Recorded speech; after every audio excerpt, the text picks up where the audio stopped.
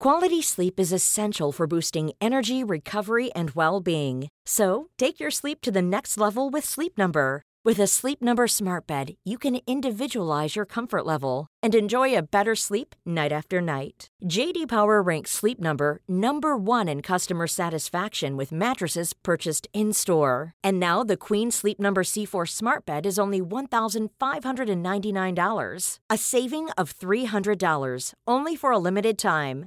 For JD Power 2023 award information, visit jdpower.com/awards. Only at Sleep Number stores or sleepnumber.com. The pair of comedians on today's show really do deserve to become the most famous and successful comedy duo on the planet. And in their new special, they already are. Good evening. I'm Meredith Vieira. In a world divided more and more every day, there's one thing we can all agree on. Kate Berlant and John Early are funny. From their hit television series that started it all, He's Gay, She's Half Jewish, to their record-breaking blockbuster films, they are arguably the most iconic and influential comedy duo in the history of entertainment. So what happened? As they tap-danced their way into the hearts of billions, behind the scenes was a story of discord, deception, and artificial insemination. Tonight, the two of them will sit down together for the first time in almost 20 years for this exclusive POV.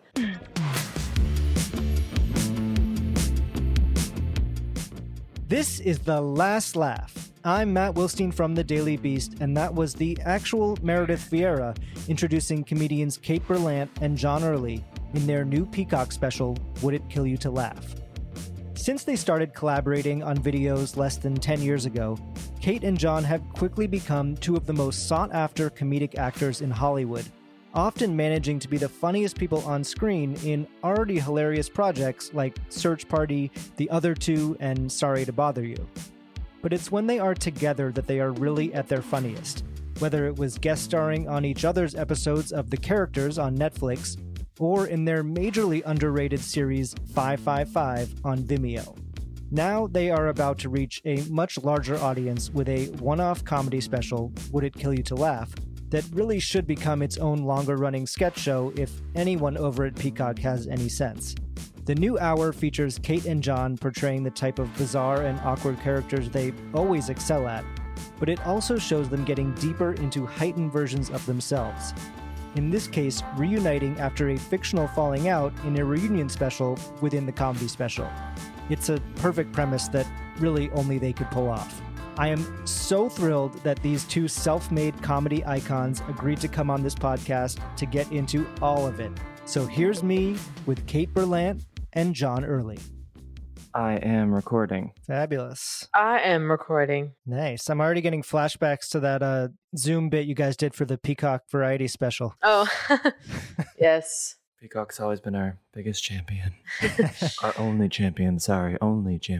I'm so excited to have you guys on the podcast. I have to tell you, I was a little, nervous or hesitant because I wasn't sure, if I wanted to break the spell of your comedy that I've been watching for so long and sort of these, personas that you guys put out into the world and meet the real you. Although I also wasn't sure whether I was going to get, the real Kate and John, or if I was going to be talking to the sort of heightened versions of yourself that you've... Call me if you meet the real me. Okay.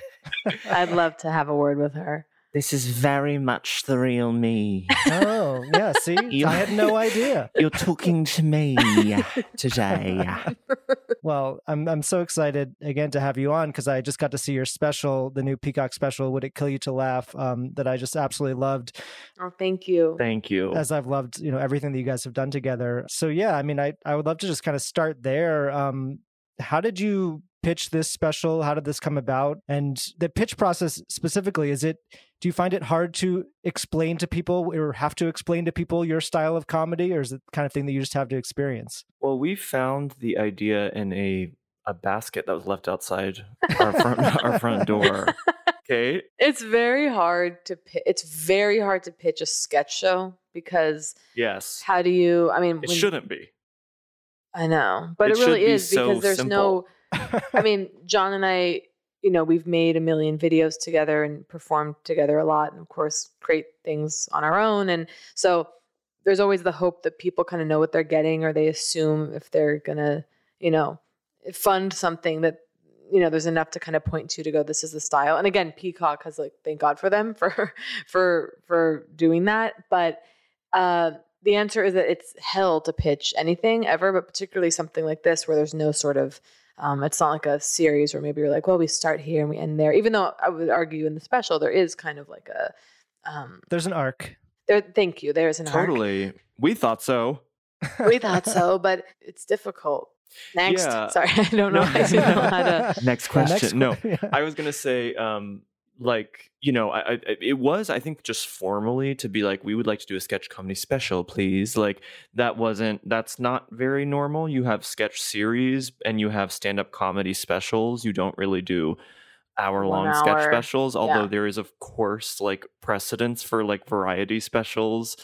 But I grew up loving Jennifer Saunders and Dawn French and their duo French and Saunders, and they made a lot of Christmas specials that I was obsessed with as a kid, and I loved the way they had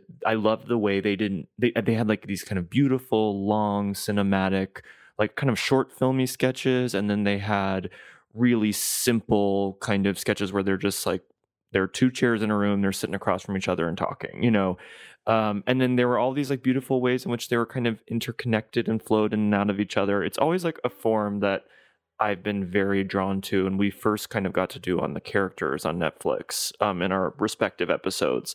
But it's always, I think, made sense to me as a form, and to Kate too. And I think we love, of course, self-contained sketches, but we also love when they get to have a little extra kind of contextualization and meaning, and to feel kind of elevated in the special form. Well, I love the framing device in the special where the two of you, it's sort of this alternate reality where you are the two biggest comedy stars in the world, who have had a falling out and are kind of having this reunion. And you, of course, get Meredith Vieira to host your reunion special. Was she your first choice? Did you go out to a lot of people for that? Or I mean, no, we had we had a list. But she was top tier, she is. We were amazed. We were just get through this ask so we can get to the more realistic asks. We're we don't have time. Sure, we can ask Meredith Vieira, but we were so stunned. That was when it finally felt real, because I think Kate and I always knew the dream was to have someone as iconic as Meredith Vieira, who we knew could also, this is why she's America's sweetheart, is because there is a real, you don't feel like she has that hard shell that a lot of anchors have. Yeah, 3 really inches human. Of foundation. Yeah. And, whatever else. But she just really feels there's something so accessible and And tender. kind. She really is so kind. And just natural. And she really, we were expecting, okay, we're gonna have to hire some actor to play an anchor. Naturally that will be what we'll do, but she just elevates the entire thing.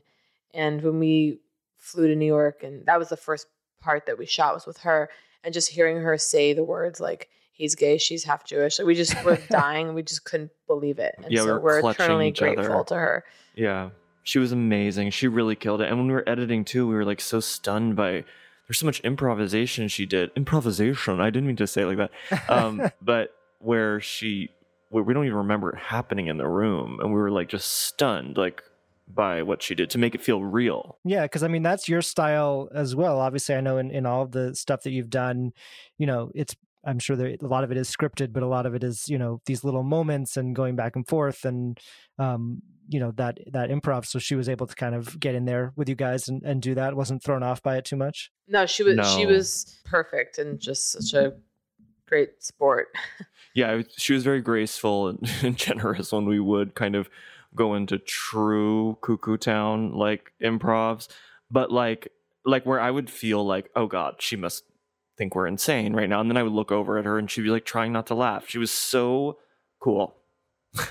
We love her. I love her.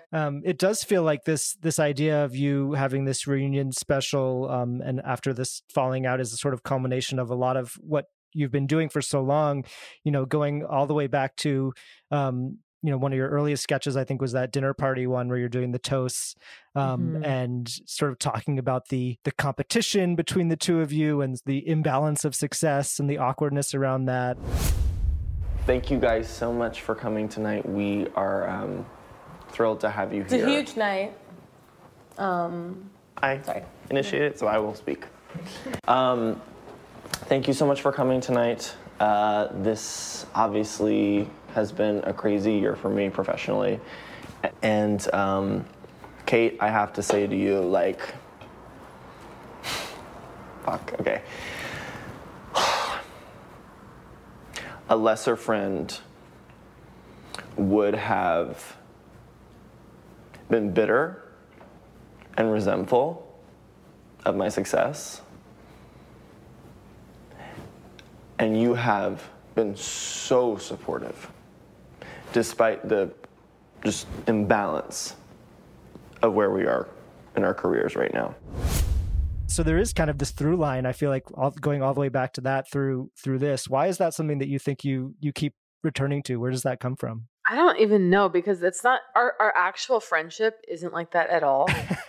Like, so that was a dynamic that we just kind of started excavating early in the friendship, and it always makes us laugh. But I mean, I think there is just something about, like, it's a duo, like if there are two people on camera or like on stage, it's almost like we want to get out in front of it or something. Like there's like something funny to us about being like, I don't know, I can't really describe it. I mean, I know we did watch this really early on in the friendship. I showed Kate this video of Suzanne Summers and Joyce DeWitt reuniting on Suzanne Summers' YouTube channel after a very public falling out. Like, and we were just, that kicked off, I think, this dynamic that we've revisited time and time again in various sketches. There's something so funny to us in general, outside of even like duo-ness or outside of even our collaboration. I just think we think it's funny when people are like saying one thing but obviously feeling a different thing, and also just like pretending to be like really, really good. I think that's one of our favorite jokes, is like, I mean, like, that's a way we make each other laugh, like, still to this day, is like, if I see Kate after a while, I'm like, how are you? And she's like, really good. I think we just find that inherently funny, because it's like, no one's good. No one feels good. Yeah, as you mentioned, in the special, you have this show within the show, which is He's Gay, She's Half Jewish, which is your, see as your sitcom that you had that was incredibly popular, and it was kind of reminded me of the Friends reunion where they go back and visit the set, and there's this kind of emotional moment where you're back on the set. Was that on your mind at all when you were making that, or thinking about it, and sort of these reunion specials that have become more and more present in our lives, and reboots and people, getting back together after many years? Yeah, I mean, we wrote this before the Friends reunion. I always feel the need to say. But we of course watched it afterward. We already knew that that would be the through line of this special. And I think, yeah, I mean, we already had the plan of our characters visiting the old set, but of course in watching that, it is surreal, and there's a sweetness to it. And there's always the curiosity of, what's going on that we can't see, and what are of course, you can only imagine the relationship dynamics in a group like that, and between people. Yeah, with 6 people. Yeah, it's just like unimaginable. Yeah, the intimacy, and I'm sure the horrors that have unfolded. So yeah, we and of course, as you mentioned, this world of nostalgia and the endless reboots, which is like the culture that we're in, which is so exhausting and very depressing at times. But then also imagining a fantasy of these two people who had this show that was so persistent in the culture and in people's minds. And this kind of fantasy is something that brought the whole globe together.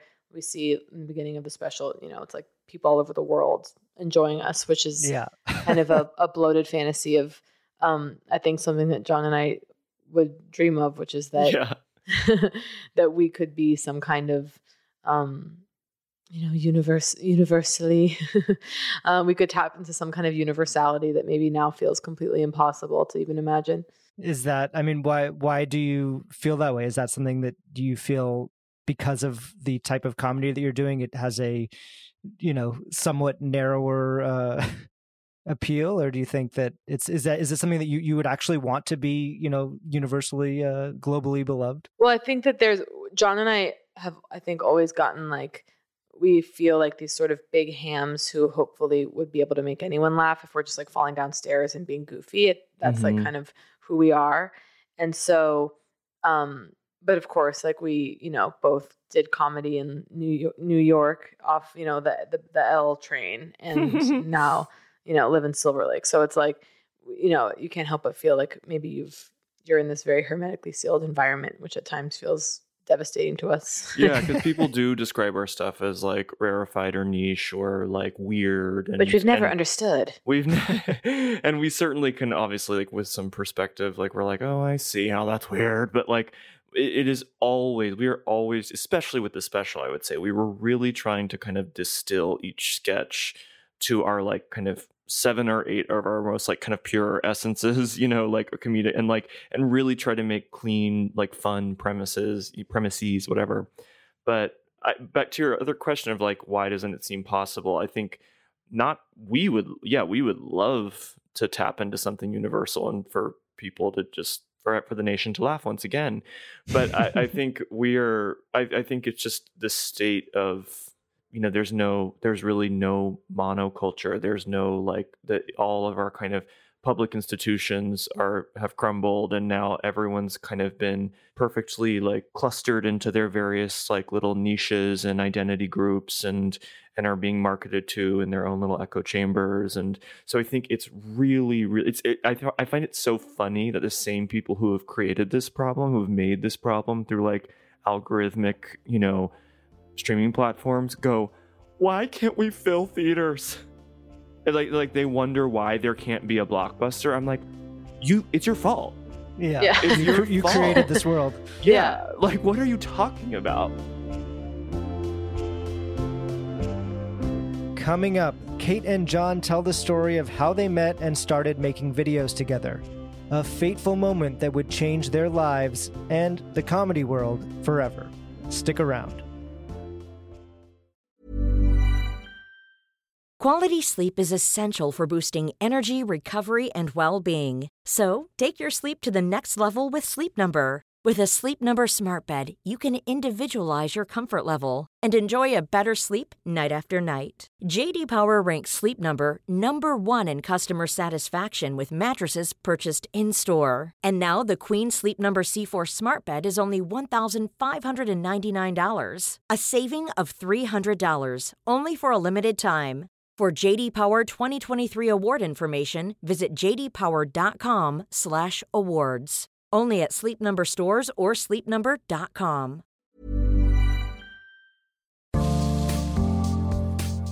Do you know when Crystal Pepsi was discontinued, what was in Al Capone's vault, or which famous meteorologist is Lenny Kravitz's second cousin? If not, then you haven't spent enough time on Wikipedia. But that's okay, because you can learn it all on the new podcast WikiHole from Smartless Media. Discover the craziest rabbit holes on Wikipedia with host and friend of The Last Laugh, Darcy Carden, and her favorite comedian friends, as they bring the cyber frontier directly to your tympanic membrane. And if you listen to WikiHole, you will learn that's the sciencey term for eardrum. WikiHole is a hyperlink roller coaster, starting out on one Wikipedia page and then going from link to link to link to link, careening through trivia, oddities, and unexpected connections until everyone wonders, how the hell did we get here? Follow WikiHole on the Wondery app or wherever you get your podcasts. And you can listen to WikiHole ad-free by joining Wondery Plus in the Wondery app or on Apple Podcasts.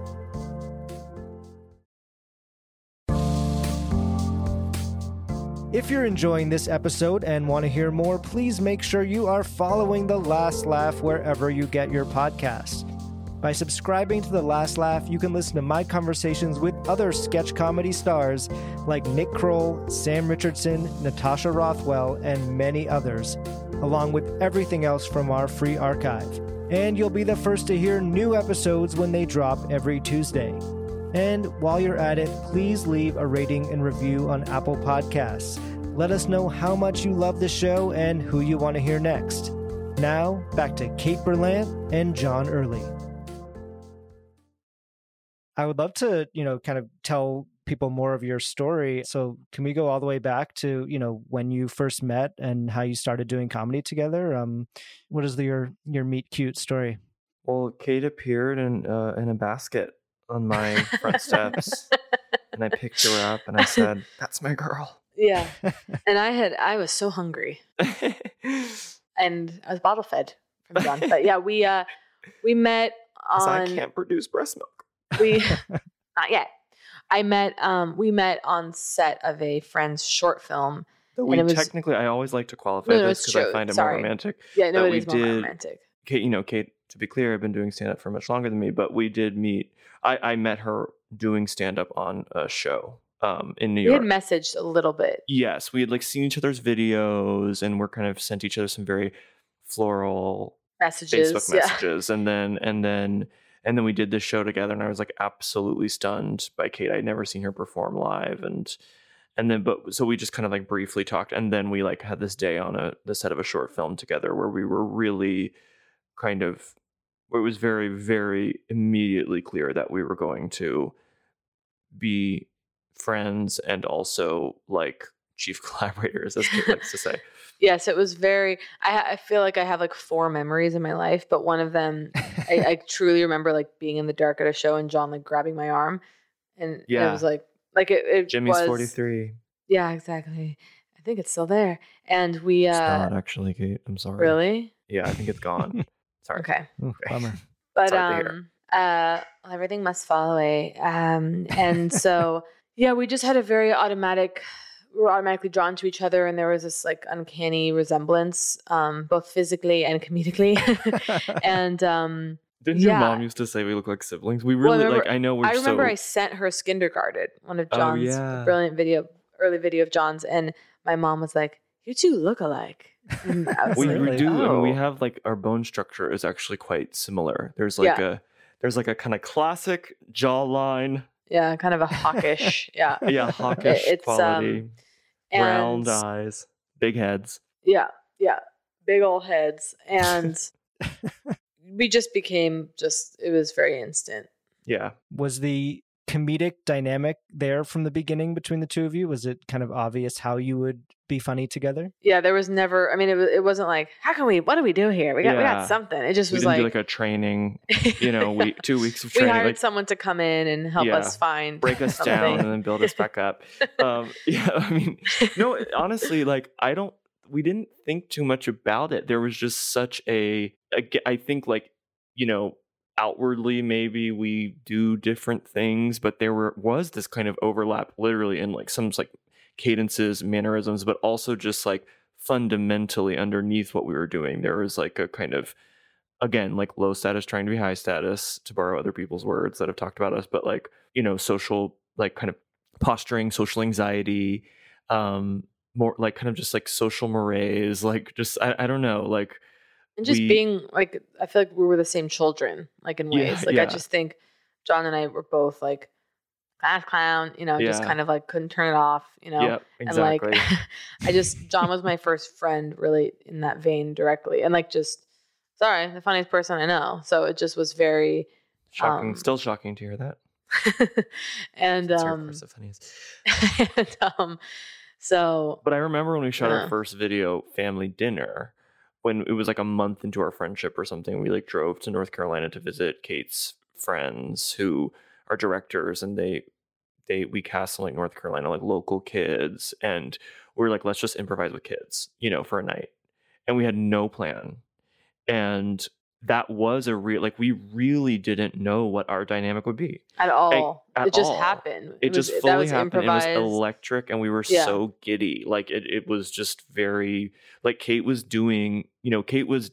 You were doing a version of kind of what you do on stage, and I think if I had to put words to it, which is crass, but if I had to, which no one's asking me to do right now, but again, if I had to, I would imagine you had to. Okay, okay, I'm going there.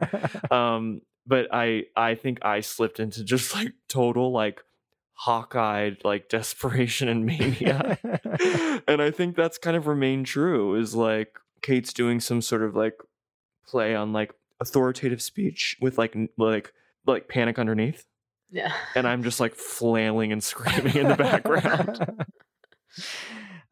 Was there a first video or something where you noticed that it was starting to take off, that people were really responding to it? Dare I say it was instant? The risk of sounding like an absolute insufferable asshole. I mean, yeah, I think our video Paris, which is what we made shortly after that, which was again a fully improvised, just like 2 cameras, was the day after Thanksgiving. I was hungover and had a migraine, and we were just like kind of half asleep doing it. But it was that was something too where we just had this. It was so gratifying to just be able to improvise and feel completely there just was like there's never been any stress. Do you miss Paris? Yes. Thank God you're coming over because we can talk about this, because I can't talk about it with other friends. I can't talk about it with other friends. People are scared. People here are scared. It's a fear-based culture. In Paris, it's a luxury-based culture. It's a fear-based culture in America.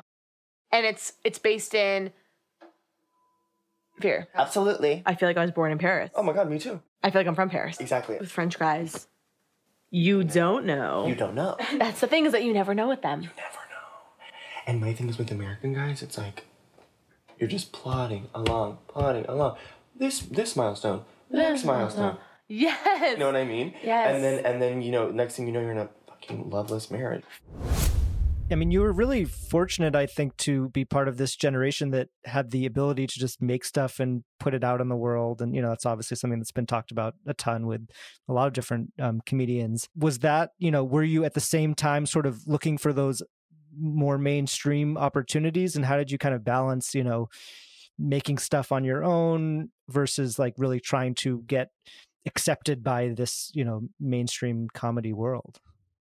Well, a lot of people don't know this, but we were offered like the kind of comic relief in Avatar. Really? Yeah, it was like us as two. Yeah, it's a joke. It's stupid. You had me. It's so good. funny to think that us I as love like that. the Na'vi totally or possible. whatever. We should, we really edit should ourselves vie into for that. Avatar. Yeah. I love Avatar. Now's the time. This sequel is coming out.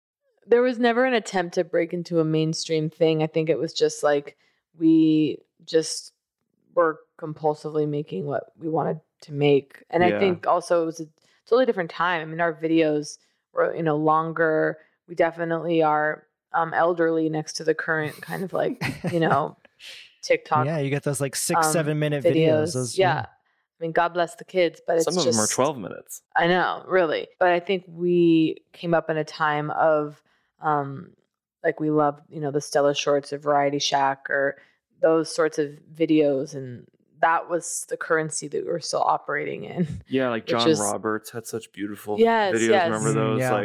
Yeah.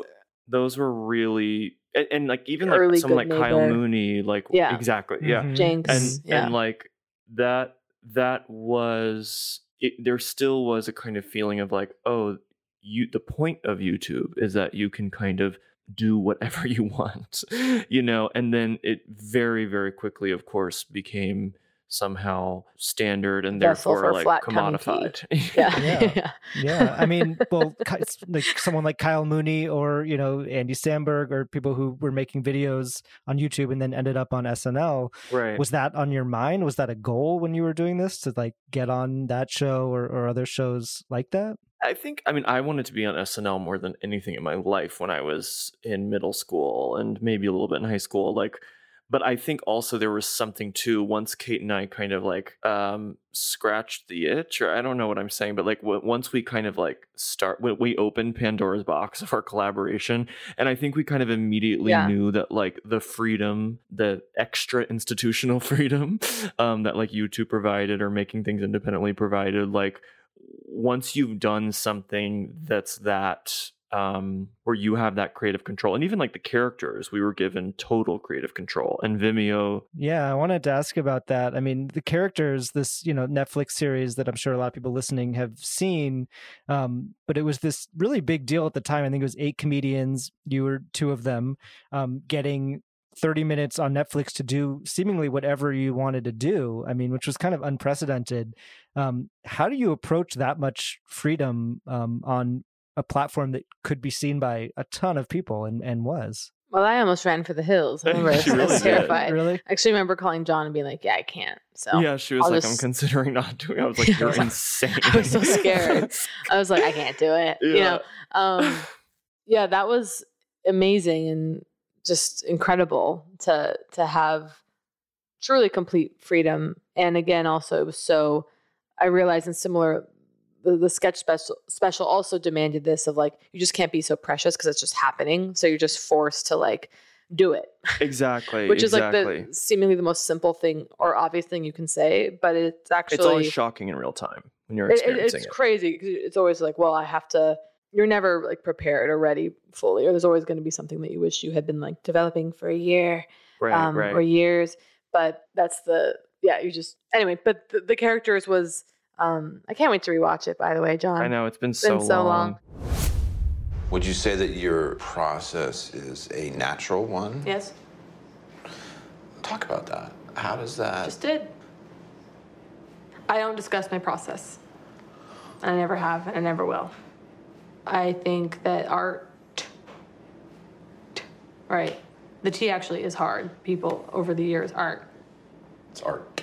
Yeah, the force of that, even just audibly. Prevents us from finding out about your process. Yeah. Okay, It's almost like the T comes down, becomes an X, don't talk about it. Yeah, well, I just watched your 2 episodes, and they hold up. They're so Thank great. you. Thank you so much. Well, I've really spent the last week watching everything that you guys have ever done together or rewatching it. So that's God bless you. And you're not annoyed. You're not scared. No, it's been really, really fun. Okay, good. Well, I was a little scared, but no. I think that was the first time that most people had seen the Vicky with a V character. I don't know if she existed prior to that much, but used to do some version of it in live shows, but that that's where became kind of a big deal. Was that character based on anyone that you had seen in your life, or where did that come from?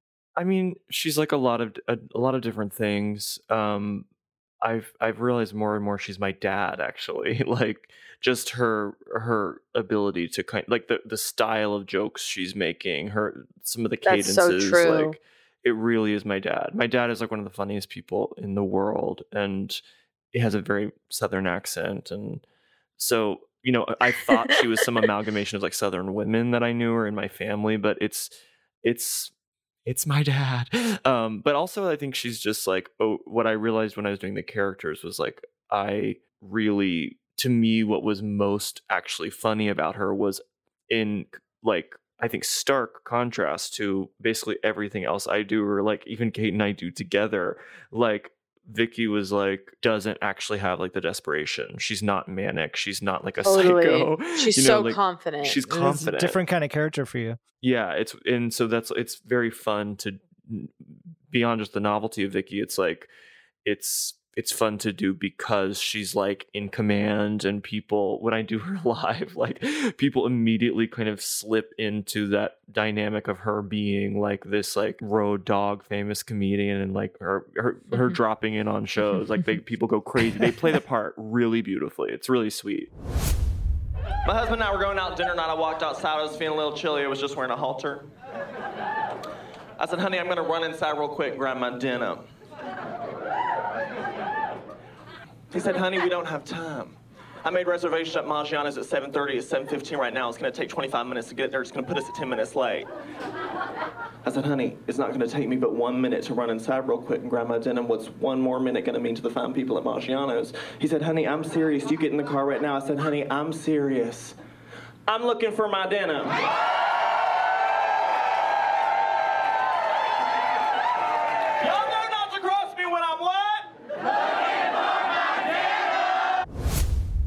Is that including at Amy Schumer's wedding when you officiated as Vicky? I would say that it was completely different at Amy Schumer's wedding, because I would say no one there knew who I was or who Vicky was. So and there were a lot of famous people there, right? They were so famous. It was so scary. But yeah, no one knew the character except for like Amy, of course, and then like our little crew of like A.D. Bryant and Vanessa Bayer and Bridget Everett and Claudio Doherty and like my boyfriend. Like, it was like just like this tiny, it was like 5 people knew who Vicky was, and then it was like Larry David and like Lauren Hutton, and Jake Gyllenhaal.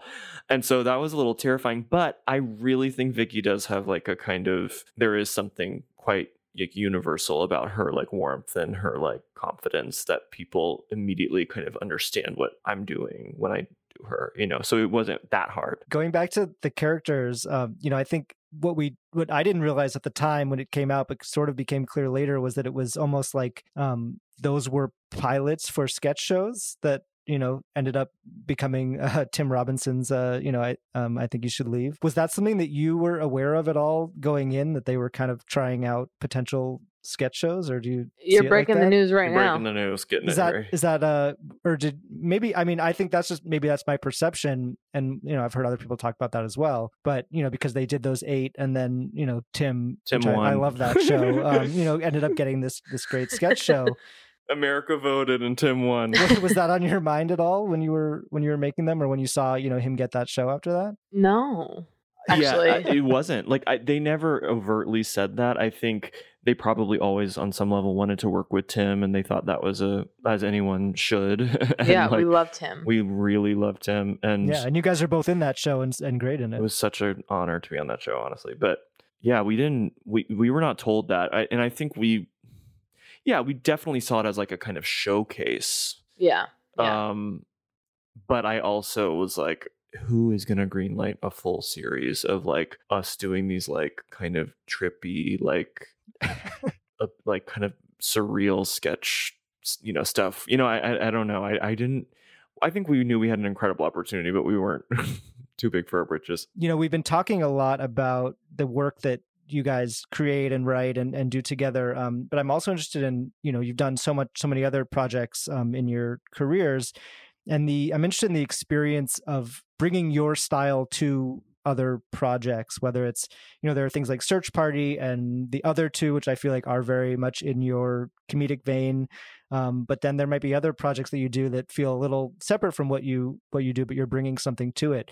So what has that been like to kind of be brought into a project that's not yours and just be an actor in it and bring something to it? What was it like with Tarantino? Yeah, that's a great example. I mean, you were in Once Upon a Time in Hollywood, Kate, which, all of a sudden being brought into Tarantino's world. Yeah, I did not 1 but 2 days on that film. 1, please. 75 cents. What if I'm in the movie? What do you mean? I mean, I'm in the movie. I'm Sharon Tate. You're in this? Mm-hmm. I play Miss Carlson, the klutz. That's me. But that's the girl from Valley of the Dolls. Well, that's me, the girl from Valley of the Dolls. Really? Really? I mean, what did you... If Matt, if you don't mind me taking over. No, yeah, please take over. Did you feel pressure to like represent a kind of Kate Berlant energy, or were you like, here we go, Tarantino? I was in hell because it was like my greatest dream to be in like a Tarantino movie, and then I was like, oh, he obviously he did not know of me as a comedian or anything, and the role is very simple. It's not like a place for me to like shine comedically. That's not why you were there. No, and I struggled, and I had to like talk myself down in the mirror before, because I was like, do not, because my impulse was to like cross my eyes and like show what I can do, and it's like, that's not what this is at all. And also, yeah, like it was a weird moment too, where of course I had the impulse to like improvise or something, but I did everything all to script exactly. Yeah, of course. Seems like he would want that. Yeah, I mean, who knows? But I just was so it really wasn't a place for me to like to go wild and be a clown. It was like a very kind of just natural, just say the words that are on the page. It's all there. Just do that.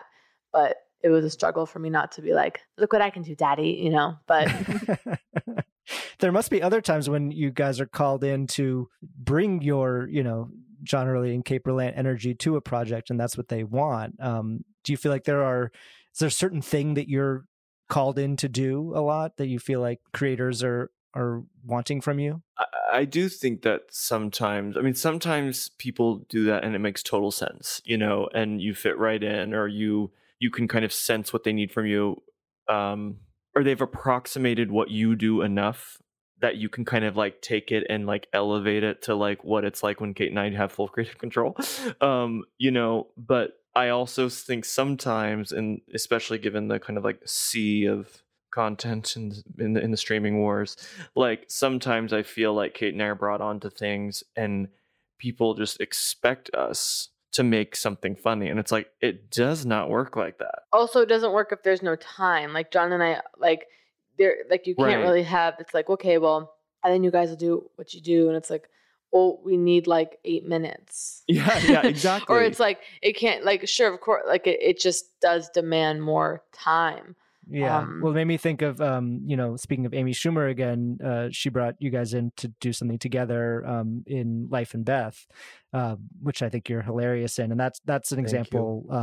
Was that something where she said, come in and do what you want or do your thing? Or was that really sort of worked out ahead of time? Well, we definitely improvised, but that's an example also of like, it's a short scene. We're not really doing us. Those are like characters that have different relationships than our kind of like shtick per se. Yeah, but I think she did. It was smart of her to cast us because she was writing characters that were kind of like dim, and like we're in maybe kind of like a normie kind of like wealthy restaurant. We love playing normal world. People. Yeah, and I think and we were excited to. So it made sense to us. So I think that is an example where I would like to say that it worked. Yes, I agree. Yeah, no, I agree too. It was great. I like it. I'm just not bananas about it. What was the thing we were like bananas for?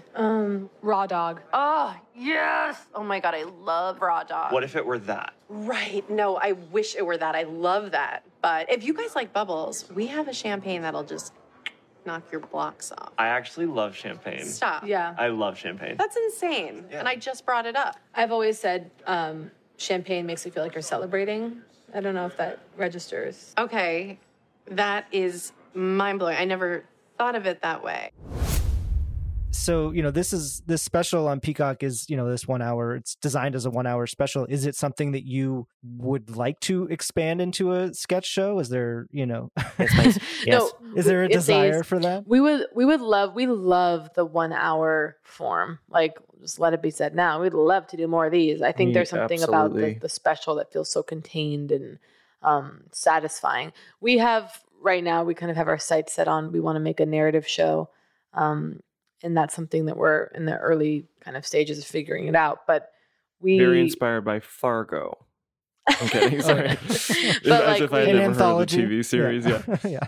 But we would love to make more of these specials. Yeah, I mean, we literally have like 2 more hours kind of laid speaking out. Directly to the Peacock people, if they're listening, we've got about. We have so many more jokes ready to go, more sketches that we have on ice. We want to bring the Beavers back. We want to all these sketches have kind of like their counterparts, like their future iterations. And we just love. I love how an hour sketch special. I love how all the sketches can kind of talk to each other. I love how a frame can actually be a frame versus a 30-minute show where we've tried to write this Meredith interview in a 30-minute version, and it was so short. Like, and it didn't get to breathe and get to be as epic as we knew it could be. So an hour, I don't know. And I love the idea of the hours, all kind of like a few of them kind of like talking to each other. I don't know. It's such a dream to me to do the hour. So with the narrative show, and I don't know how much you can talk about it, but so you have this one that you made a pilot for, and now you're working on potentially another one. Does that experience of not getting the pilot picked up make you think we want to go in a totally different direction, or is it sort of like you want to go back to what you loved about that? It's a whole new idea, and I think it's better, or it just works more. It's like time and just experience, gives you perspective and allows you to improve. I think, and to also like to not be in your 20s when you are just naturally a little bit more like look proving at me. Something. You're like look. So I think we are excited to be just a little bit more relaxed, to kind of relax the whole thing. Yeah, I mean, and you had the experience with Search Party of having this long running, narrative show where you got to play the same character over, many years. So does that inform it as well as sort of that you would want to, did that make you want to do that again? Oh yeah. I mean, that was it was such a surprise, like, because I didn't make that show, like I was just kind of like along for the ride, and it was so unexpectedly meaningful to like be able to play one character for a really long time. pita bread. Okay, it's insane that you're here. I'm literally writing about you right now. All good things, I hope. I actually just finished an entire sentence about how you and I can sit in silence together and envision what the other person's thinking. Like, let's do it. Let's sit in silence.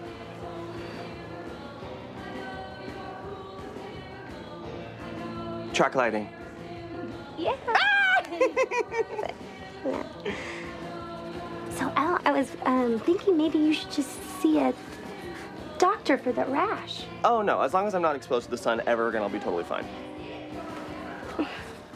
Oh, you're scaring me. I got you, girl. That character was written for you, right? It was, Matt. Yeah. So that's special as well. It was very special, but I don't think of myself as a kind of a schmaltzy actor who like has a relationship with his characters, you know, or like like I don't normally feel like I don't identify that way as a performer, but I really, really, really just as time went by, I was like, this is so special that I get to like just kind of slip into this thing that I like now know and I don't have to like think about. And it was really cool. And like, and just kind of like try to deepen it over time and show new sides of someone. It's a very specific kind of task. So I would absolutely love that to do that again, preferably with Kate, but if not, honey, I'll take Brie Larson. And Kate, you have a League of Their Own coming up as well, which I'm really excited to check out. So yeah, can you tell us a little bit about your character in that and about that project? Yeah, I mean, it was so fun to do. I love the cast so much. And I mean, League of Their Own was a movie that I was obsessed with as a kid. And so, of course, I have like an attachment to that. Madonna and Rosie. Yeah, please. Yeah, so influential. Huge. And so, yeah, I mean, that's definitely a situation where I'm playing a character that's, you know, outside completely my typical like comedic persona per se. So that's really liberating and fun just to get to go in, and it kind of takes the heat off of it when it's not your thing and you're writing it, and it's to get to kind of slip into an ensemble. It's a huge ensemble, I'll say. There's a lot of characters. So it's definitely there's a lot of scenes with like 8 people in them. Mm-hmm. Yeah. Well, Kate I can't wait to check that out. Yeah. I can confirm Kate shines. Hey, John. Thanks. I'm serious.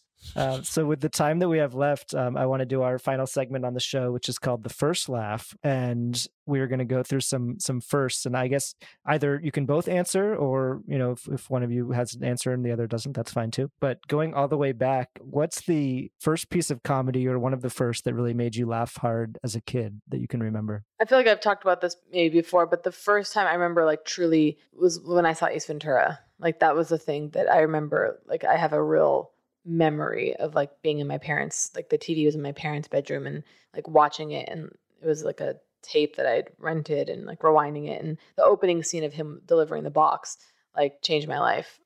It's so good. And for me it was La Gran Bellezza. I don't think I said that right, but no, for me it was I know I had laughed at something very hard before this, but there was a real, like, I think just like awakening for me when I saw Spartan Cheerleaders, funnily enough, Kate, with Jim Carrey hosting. Wait, what? Yeah, Jim Carrey hosted SNL in like maybe 1995. And it was like one of the first Spartan Cheerleader sketches. And my dad and my sister were watching it on the kitchen TV, and I was like, what the hell? I was like, who is she? I mean, who is Sherry Terry? I was really like, no. That was like, that really, I was screaming at her. I could not believe what she was doing. It was shocking. Yeah, she's amazing. We didn't really get to talk much about stand-up, but I would love to hear when you're on a... Sorry. I'd love to hear from each of you the first joke or bit that you did on stage doing stand-up that you felt really worked or connected with a crowd, that you felt like you could, keep going back to. I think for me, I can't think of like a specific joke, but I do remember when I started just kind of doing these like free associative sort of monologues, like just kind of talking about like a family that didn't really exist, or my kids, or like that was kind of the thing. I mean, God, we're looking at now, that was over 10 years ago. Can you believe it? But when I started kind of just allowing myself, or just again, free associating, just monologuing as someone else, and that getting a reaction, that was kind of when I was like, okay, yeah, I like that. I want to go back in time. Me too, honey. And I want to see you at Cake Shop. I don't know. I mean, I feel like much to my kind of chagrin or whatever. I mean, ladies and gentlemen, first time I've used that word on Daily Beast. It was natural. Thank you. And don't know what correctly. It means. I absolutely don't know what it means. But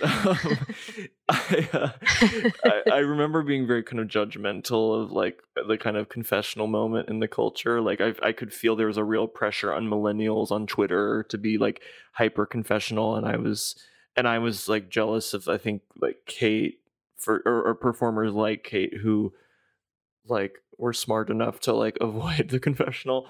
But I also remember like kind of being confessional and doing a like joke about like literally like losing my hair and like just like the beginning days of taking Propecia and realize and like something about like that tapping into that nerve for me was actually kind of working. I was like, God damn it. Like, yeah, I don't want to be confessional, but I wanted to be like more, I don't know. No, but you're so lucky, John. No. Well, I don't even John, know. wasn't I there the first time you did stand up technically at the pit? No, that wasn't the first time. The first time was a cameo. Why do I think that's like, well, it was the first time you had seen me. Okay, so in my mind, it's like the first time you did it. It was just the first time. It's the first real time because you were there. Well, it felt like it, but that was the first time I ever showed my Tony Collette slides. Okay, yeah. But I remember it was like, I had just met John and it was very early for him. And I was like, yeah, because he had like, you know, he was brand new, right? And we always hear it's like, well, it takes years, you know, and he was just like instantly like killing and like shockingly good. Which was no surprise. I mean, I was just getting to know him, but it was one of those things where it's like, oh yeah, the myth like of, you know, like finding a chops, like he just was completely fully formed and like it's done. He was cooked. Like it was wild to watch. That's insane. Thank you, Kate. It's the damn truth. Oh, fuck you. I always ask guests about their late night stand-up debuts, which you guys, I believe, shared on That's so Fallon. beautiful. That is cute, John. Us behind the curtain. Together, here we go. Which I love that whole Takes bit that you guys do. Yeah, doing it together. Having your best friend there. Oh my God. I can't imagine how horrifying that would have been like, alone. And go. Yeah, and the curtain opens. What's up, you guys? I'm Chork Charlie. Yeah. Oh. Yeah. Yeah, we were like, that was such a dream because doing it together, obviously the task was so clear, which is like Kate and I love like acknowledging the form. We love like failure, you know, so like treating it like this, the kind of the premise of us just like being so overwhelmed by the opportunity that we forget to start. I mean, Kate, this is huge. No. This is huge. No, thank you. I have chills. Oh my God, yeah. So few people experience this. Thank you. I know. I mean, if I could go back in time to when we first met, and if I could tell those two people, Kate, look how far you're gonna come. Okay, don't go there, because I'll go here. Okay. Okay, but Kate, I do want to go there. I want to go there. Okay, because this is such a huge opportunity for us, and I really want us to take this in. Okay. You are so right. This moment is going to fly by. Yes. We have what, 4 minutes? Now 3.5. 3.5 minutes. Yeah. So even more so reason to really be here now and really focus and take it in. Yes. Because I'm looking out there and I'm going, my mom's watching. Hi, Mom. Oh, okay? I mean, I don't want to get sentimental, but you put me through private school. It's very true to us. I really love it. And because it's not like our other sketches, we like, you know, edited. You know, so you spend a lot of time with the footage and you really like get inside them, you know. That is something we did live once. And so I always forget that we did that. And then like every couple of years I'll like watch it and be like, this I haven't watched it since we did it. It's good, Kate. I'm here to tell you it's good. Okay, great. Yeah. It's really funny. In my own time. It's something, that could only exist in that moment. And it's not like, you know, most comedians go on and do their, you know, best 5 minutes that they've been working on for a year. And you guys did that. We blew it. Meta. Yeah. You guys immediately blew it. Yeah. Do you have a story or memory from your career that makes you laugh now, but really was not funny when it happened? This is actually instantly coming to mind, which never happens, which is when I auditioned for a child agent or when I was like, how old was I? Maybe I was 14 and I auditioned with so there was a monologue that Parker Posey that was cut out of Waiting for Guffman. It's a Parker Posey monologue that was cut out that I, of course, was obsessed with Waiting for Guffman, and I scoured the internet. I found this monologue, and I did that monologue for an agent, and I brought a stuffed fish with me because for some reason I was like, I'm going to do the monologue to the fish. It made no sense. And I bombed really hard. Like I did it, they're like, okay, and go. And then I did this completely. It made no sense as a 13-year-old girl to be doing that monologue it just fundamentally didn't work. And she, needless to say, did not sign me. And it was just kind of like, I remember feeling sad and stupid, like leaving, holding the stuffed fish. And I also bombed a That's So Raven audition. That actually hurt more. The Parker Posey thing less because I was like, they're idiots. They don't understand art when it's in front of them. You know, pearls before swine. But I ate shit at a That's So Raven audition where I also took a prop. I took a spatula. No. Yeah, it was like a cooking thing. So bring a prop. Where did you hear that? They'll remember you with a spatula, right? Yeah, well, because it was like a cooking thing and I had it and I was like, and then I got an agent because I got one line on Lizzie McGuire. So they were like, go to her, you know. Mm-hmm. So that's on YouTube. I was dropped across the board because I think That's So Raven people like probably called my like creepy child manager who was like, show your tummy more. Like I remember him telling me that. Oh God. And so fucked up. And they probably was the called end of your child, and they were like, child acting. You got to pull her. She's bad. She's to bad. his credit, that was the era of the midriff. No, totally. He wasn't wrong. No, he wasn't wrong. He had a drawer of candy in his office. He's like, go ahead, you know. But I forget his last name, Steven something. But I was dropped flat on my ass. So that was embarrassing. That felt kind of sad at the time. It didn't destroy me, or maybe I just blocked it out and I actually was like absolutely devastated. But now I can laugh. I think we're never that. I was fine. By the I really was fine. Yeah. I was on. I was in like season 5 of Girls, which I was like so fucking excited. I had like 3 lines, and I was shirtless, which is not. I'm not shirtless when I shower. So I was like, it took a lot for me to be shirtless in front of like famous people, and in front of like Andrew Rannells, who's like absolutely ripped, and like it was like I don't know, but it was so terrifying and like an honor and whatever, but I was just truly just like in my underwear. It was just surreal. I don't know. And then I got cut. Didn't make it in. That's really it. It just got cut. But it just felt, that did feel kind of brutal of like, oh God, I just was like kind of almost naked in front of all these people.